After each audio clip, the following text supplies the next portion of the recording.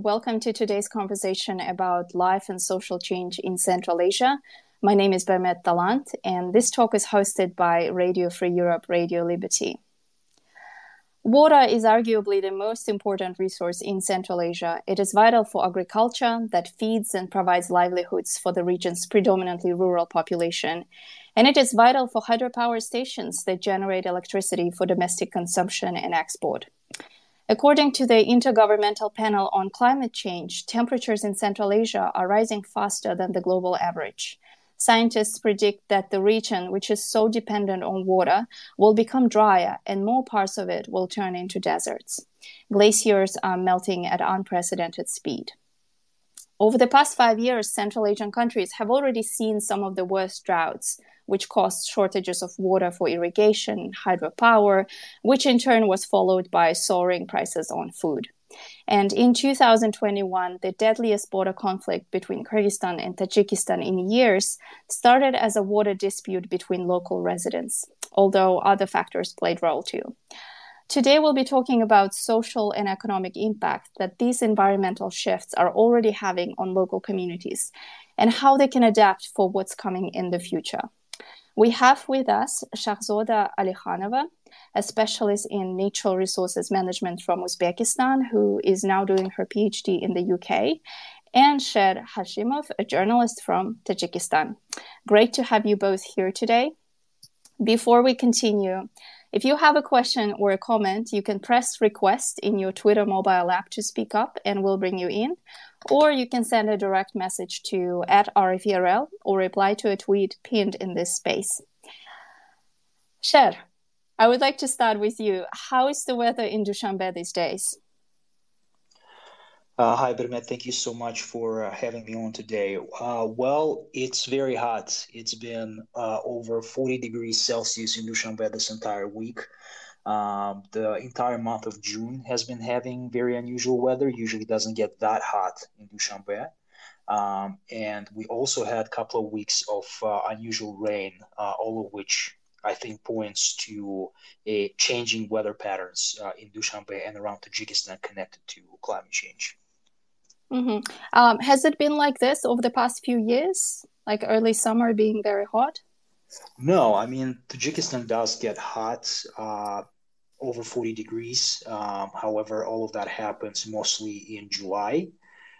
This is pretty unusual. The change is not that big on paper. It's only a difference of 3, maybe 4 degrees from the usual average in June. However, the actual not on paper effect of it is quite palpable.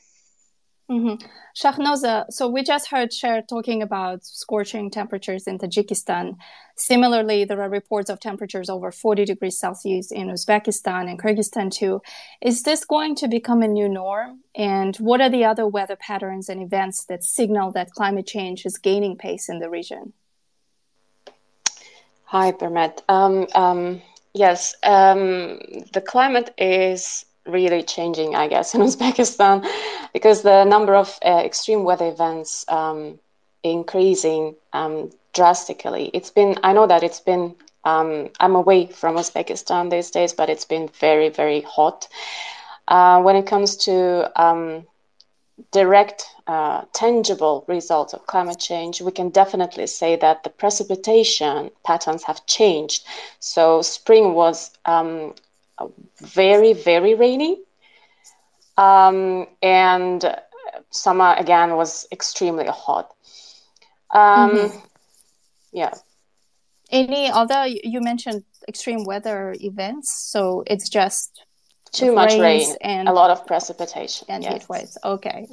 Sher, so what are the effects of climate change that are particular to Tajikistan, and how does it affect the lives of Tajik people? I think the biggest one is the melting of the glaciers. I'm sure you and our listeners know Tajikistan and Kyrgyzstan are very reliant on glaciers for irrigation, for electricity production. In Tajikistan alone, 93 to 95% of the country's electricity comes from hydropower, and all of those hydropower plants are based on glacier-fed rivers. However, the glaciers are melting away. Since 1930, in the past 90 years, Tajikistan lost about a third of its glaciers. And according to some calculations, Tajikistan will lose another 30 to 50% of existing glaciers by 2050. And the effect of that can be felt already. Several years in a row, Tajikistan is facing electricity shortages because the country's water reservoirs cannot find enough water to fill up and to produce the usual amount of electricity. We are seeing droughts. We're seeing mudslides connected to, the increased melting of glaciers, which means increased flow of rivers, but very unpredictable flow of rivers. All of these are the clear effects and impacts of climate change. Mm-hmm. Well, in Kyrgyzstan, we've already seen some terrible mudslides and increase in mudslides and floods lately, and they actually forced some people to move homes, to move to other countries. Is internal migration caused by this environmental changes an issue in Tajikistan too? The effects are not that visible yet. However, it is definitely going to be one of the consequences. People from rural regions will be forced to move to urban regions, just to have better access to electricity, better access to water, to food systems. There are people migrating from the highlands, from Khorog, from Darvaz, because the weather patterns and water patterns in the highlands are becoming more and more unpredictable. And all of that is going to get only worse, unfortunately. Yes. As I was preparing for this talk, I was reading the World Bank report released last September, and it forecasts that Central Asia could see as many as 5 million internal climate migrants by 2050, which is a crazy big number. Shahnoza, I will ask you the same question. What is the biggest threat from climate change to Uzbekistan? I would say that, again, the biggest climate change, not just in Uzbekistan, but across Central Asia, is water resources shortage. Just because we are a downstream country and we are highly dependent on water resources, and Uzbekistan doesn't actually generate water. So water resources crucial for agricultural production, and I would say farmers that in this case would be the most vulnerable, and they would be those who suffer most, actually, just because drought events increase, the number of drought events increase, and this definitely has its implications on crop yield. And I know that there are different reports saying that crop yields across Central Asia are expected to decrease by 30, even 40% by mid-century. And also, I would say that the frequency of disaster increases in Uzbekistan as well in terms of the number of landslides, mudslides, just because as I mentioned, precipitation patterns change, and landslides, mudslides mostly occur in the mountainous areas, while drought events and extreme weather events occur in lowlands and desert areas of Uzbekistan. Mm-hmm, mm-hmm. Cher, you've done quite a bit of reporting on the subject. Do people in Tajikistan link these extreme events, droughts, floods, and mudslides, which are becoming regular, to the global warming? For the most part, unfortunately, no.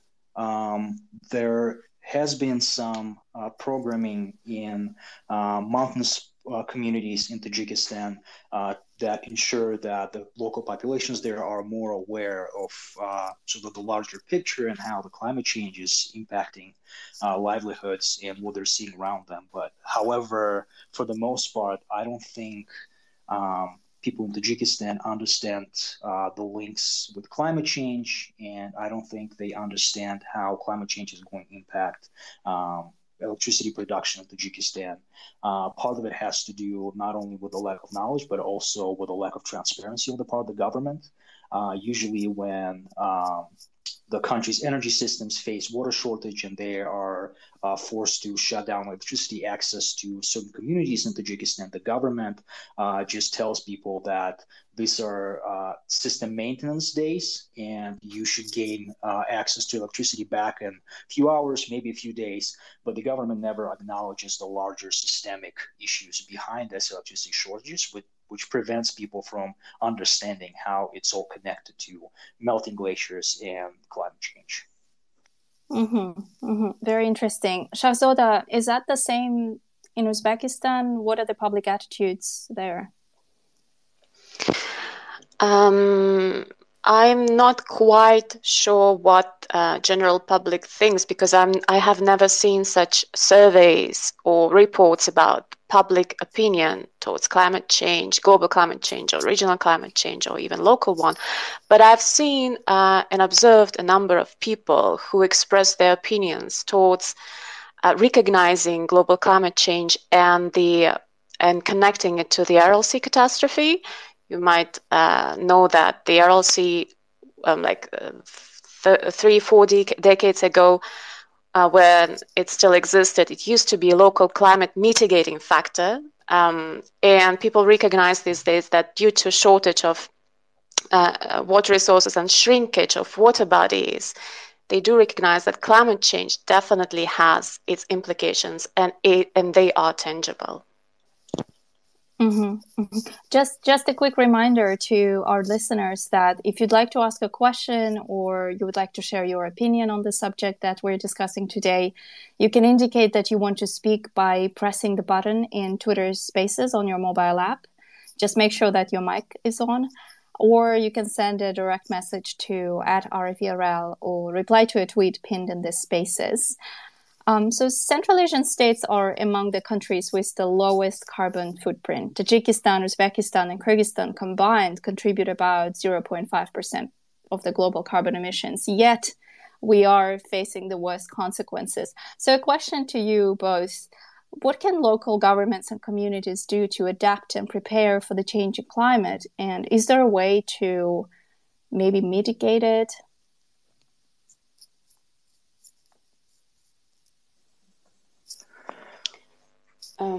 Let me start maybe on this. Of course, there are measures to mitigate and to adapt to climate change consequences. What the governments can do is to focus on turning economic sectors to be more green, or switching to, say, circular economy, which reduces impact on the environment and reduces waste generation, which is also a contributor to global climate change.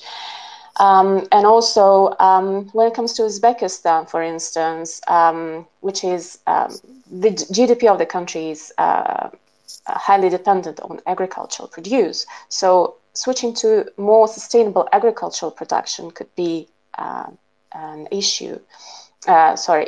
Key in addressing this issue.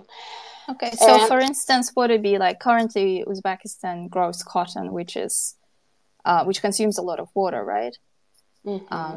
What would be? Could you give us some examples, please? For instance, Uzbekistan has made a lot of effort in reducing the areas under cotton production and switching to less water-intensive crops, which means crops that require less water during the production, which would make farmers use definitely less water, and also switching to drip irrigation system, for example, could be an option. This would help save water, there are different options again in various sectors. For instance, urbanization in Central Asia is also growing in Uzbekistan as well, and we could still make this sustainable by increasing green areas and planting more trees, because you might know that, for instance, the surfaces, the temperatures of the surfaces with green areas and without green areas sometimes like the difference is almost 10 degrees. I mean, where we have trees in the cities, we have less heat waves, we have more, we kind of contribute to improving local microclimate. So there are different options, again, based on the sector. Cher, do you have any thoughts on that? Yeah, well, first of all, Shahzoda laid it out perfectly. Updating agricultural systems in Central Asia, making them more sustainable, making them more efficient is going to be key. The irrigation systems in many places in Central Asia are very outdated and they require updates. Tree cover, as Shahzoda mentioned, is going to be very important. Dushanbe, the capital of Tajikistan, is undergoing a rapid urban transformation, has been undergoing it for the past 7-8 years. A lot of the old low rises in the city are being torn down, and in their stead, their oldest high rises, glass high rises, are going up. A lot of trees are being cut down, and all that is just not sustainable in the local climate. And in the face of climate change, this high rises, this glassy towers, they require more cooling. They are just not good for the local climate. And then when you cut down the trees, if you look at the satellite images from just 15-20 years ago, you can clearly see that the tree cover in Dushanbe has been decreasing, which is exposing people to heat and to the rise in temperatures. Yes, it's a similar problem in Bishkek. Exactly, and in Tashkent, as far as I know. Tajikistan needs to diversify its energy portfolio. As I already mentioned, up to 95% of the country's electricity comes from hydropower.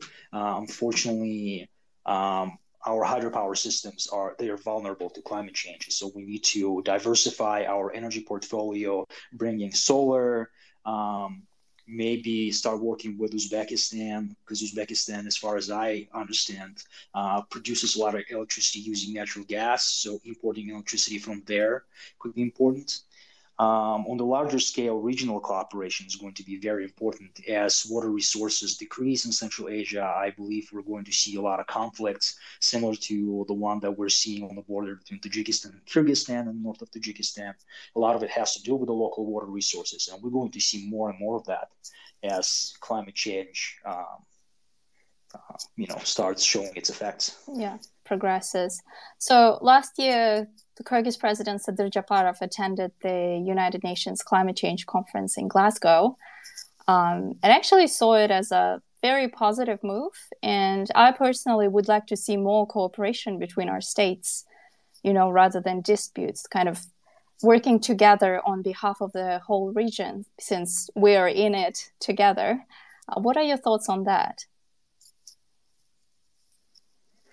As I mentioned, regional cooperation is going to be absolute key to ensure that there are agreements in place that ensure fair, sustainable access to water resources for the entire region, ensuring that energy trade is enabled across regions so that Tajikistan can make up for its for the vulnerabilities in its hydropower sector, so that Uzbekistan gets something in exchange.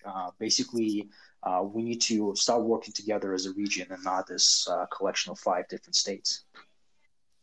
Mm-hmm. Yes, I absolutely agree with Cher that regional cooperation is key to addressing our emerging environmental issues, because climate change does not recognize any political boundaries, and we, as nations of Central Asia, as residents of Central Asia, will have to face those issues despite our ethnicity or religion or the country we reside, because the issues that these countries are facing are almost the same, and addressing them should be through cooperation and in unity. Mm-hmm. So a recent study published in the Central Asian Survey Journal highlighted a lack of research on climate change in Central Asia. Do you have any more information on that? Well, I would say that research in Central Asia, not just on climate change and climate issues, is lacking, but research is, in my personal opinion, is quite underdeveloped, to be honest. As a researcher myself, I quite often have to read through different publications, and I have to do that in English language only. And for instance, local languages, not even to mention Russian language sources, they just do not publish much, or maybe the information is quite outdated from the Soviet times. I do not know the reasons to why this is an issue in Central Asia, just maybe because we had some brain drain that happened like several decades ago, right after the collapse of the Soviet Union, or maybe there's difficulty in equipping academic institutions or attracting researchers to them. Maybe there's an issue with funding and financing.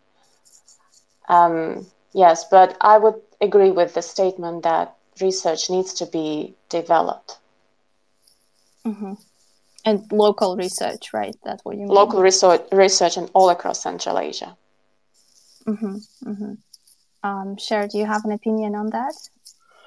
Yes, Shahzoda mentioned earlier, she and neither have I seen any sort of large-scale public surveys about what the public in Central Asia thinks about climate change, and that's actually one of the larger holes that was identified in that paper that you're talking about. One of the holes in the scholarship on Central Asia. We don't have any large-scale studies about the public perception of climate change, of the risks, of any links that public sees between climate change and the changing landscape in Central Asia. And we urgently need to address these issues. And I think all of that, this lack of scholarship about climate change in Central Asia, just shows how this this focus on securitization of Central Asia, on Afghanistan, on radical Islam, there was just too much focus in scholarship on Central Asia on those issues, and it's kind of coming back to bite us in the butt, so to speak, because so much of the scholarship has been dedicated to this sometimes overblown issues of radicalization that we haven't been focusing on things that are much larger and much harder to control. Mm-hmm, like climate change. So, Shahzoda, when we talked with you before, you mentioned kind of a shortage of scientists. Like the existing, I mean, at least in Kyrgyzstan, the existing scientific corps are kind of aging Soviet-era scientists, and young people are either like rarely have opportunities or are not interested. What sparked your interest in environmental science, and what was your path like? Are you interested in knowing my background or what made me decide towards research, or? Yes, but why, how did you become interested in environment and environmental science and natural resources? Well, I think just like any other person who gets interested in any other sector, I think it was just passion that drives me forward. It's passion for my profession and passion for people and passion for conservation. When I was like 16 or 17 years old, I graduated from, I finished school when I was 16, and I started doing my bachelor's in economics of engineering, which is completely different field, and it's not related to environment and biodiversity at all. But as I grew up and started noticing things and the disaster that the country and the population of the region of the Aral Sea were facing, my interest was growing in this sector. And you might know that it's quite difficult, if not to say impossible, to change direction in Uzbekistan. For instance, if you started economics, then you have to finish it. You cannot just switch to another sector. So the only option for me was to study abroad and completely changed my background, educational background. Yeah. So what's your research in? My current research is on the Aral Sea area, on identifying nature-based solutions to improve the environment and the lives of the population in the Aral Sea region in Uzbekistan. Cher, are you planning to do more reporting on climate change in Tajikistan? Absolutely, and we're going to see more and more effects of climate change, and we're going to see how the migration to urban areas is going to grow, and there's going to be more strain on food systems, and I'm definitely interested in covering those issues. Sort of similar to Shahzoda, I studied public administration and public policy in the U.S. for my master's degrees. However, I was always interested in energy shortages in Tajikistan because when I was growing up in Tajikistan in the 90s, we constantly faced electricity cuts, especially in the winter, 2-3 months at a time when you would have only a few hours of electricity a day. And so ever since I was a kid, I wanted to know how our energy systems work, which is why I focused on energy systems in my public policy program, which now informs my reporting of climate change in Tajikistan and Central Asia. I believe we have a person who wants to speak up. Just a second. This is Jan Murtazashvili.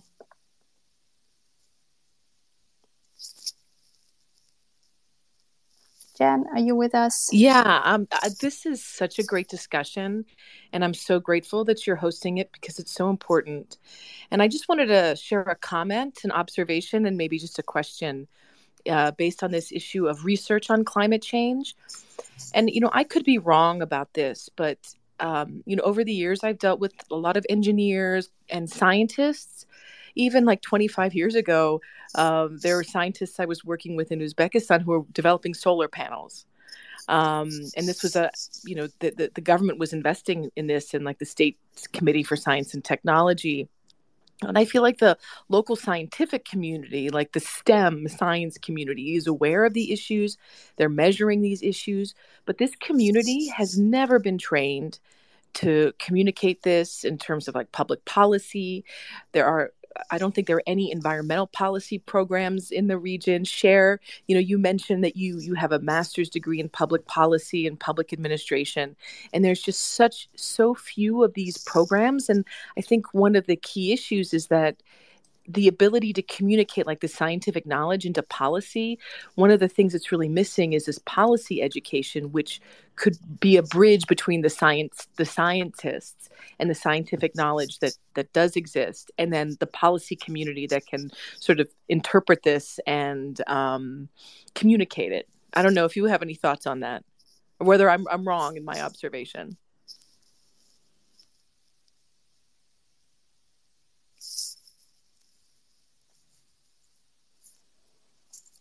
Who wants to take this question? I know. I think I agree.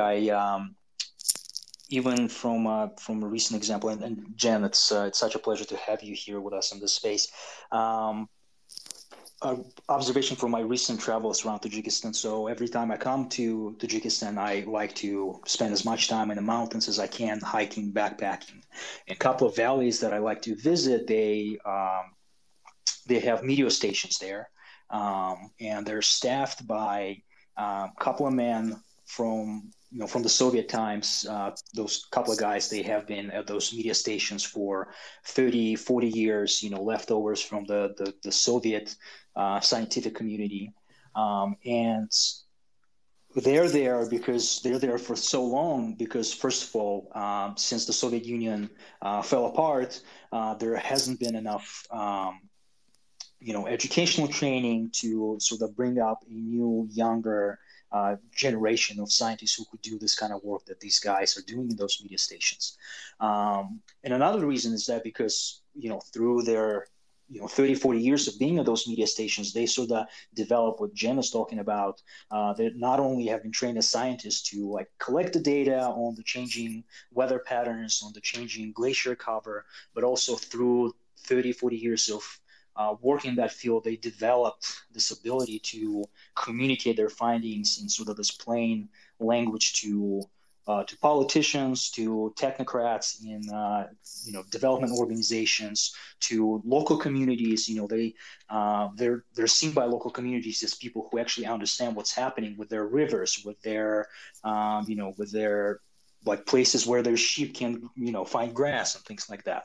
But unfortunately, there are no people like that in Tajikistan who have the scientific understanding, but also this ability to relate their findings to local communities in a simple language, and also relate their findings to politicians, to NGOs, so that they can act on policy together. So the scientific community is very much disconnected from population and politicians. Disconnected, understaffed, underfunded. It's obviously an issue connected to brain drain. It's an issue connected to lack of economic development and lack of revenue on the part of the government that would allow the government to invest in scientific institutions. There's obviously issues of suppression of scientific research in Tajikistan. There's a lot mixed in this issue.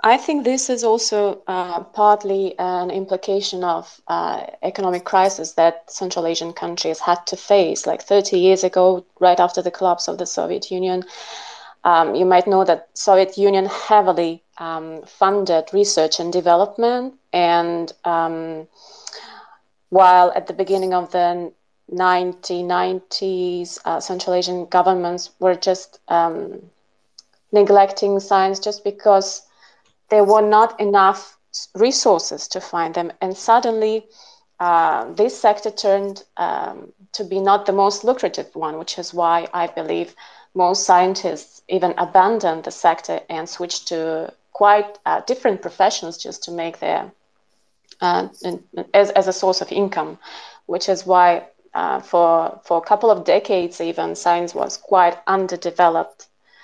Particularly in Uzbekistan and some other Central Asian countries. But I think that the situation is gradually improving these days. And I've seen quite a few trainings where scientists were trained and taught how to transfer their knowledge to policymakers through involvement in different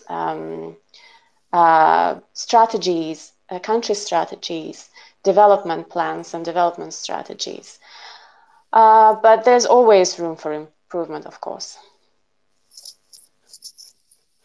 Okay. I think we are a little bit short on time, and since we don't have any more questions, we're gonna wrap this conversation up. Thanks to our guests. I remind that today we had Shahzoda Alihanova from Uzbekistan and Sher Hashimov from Tajikistan.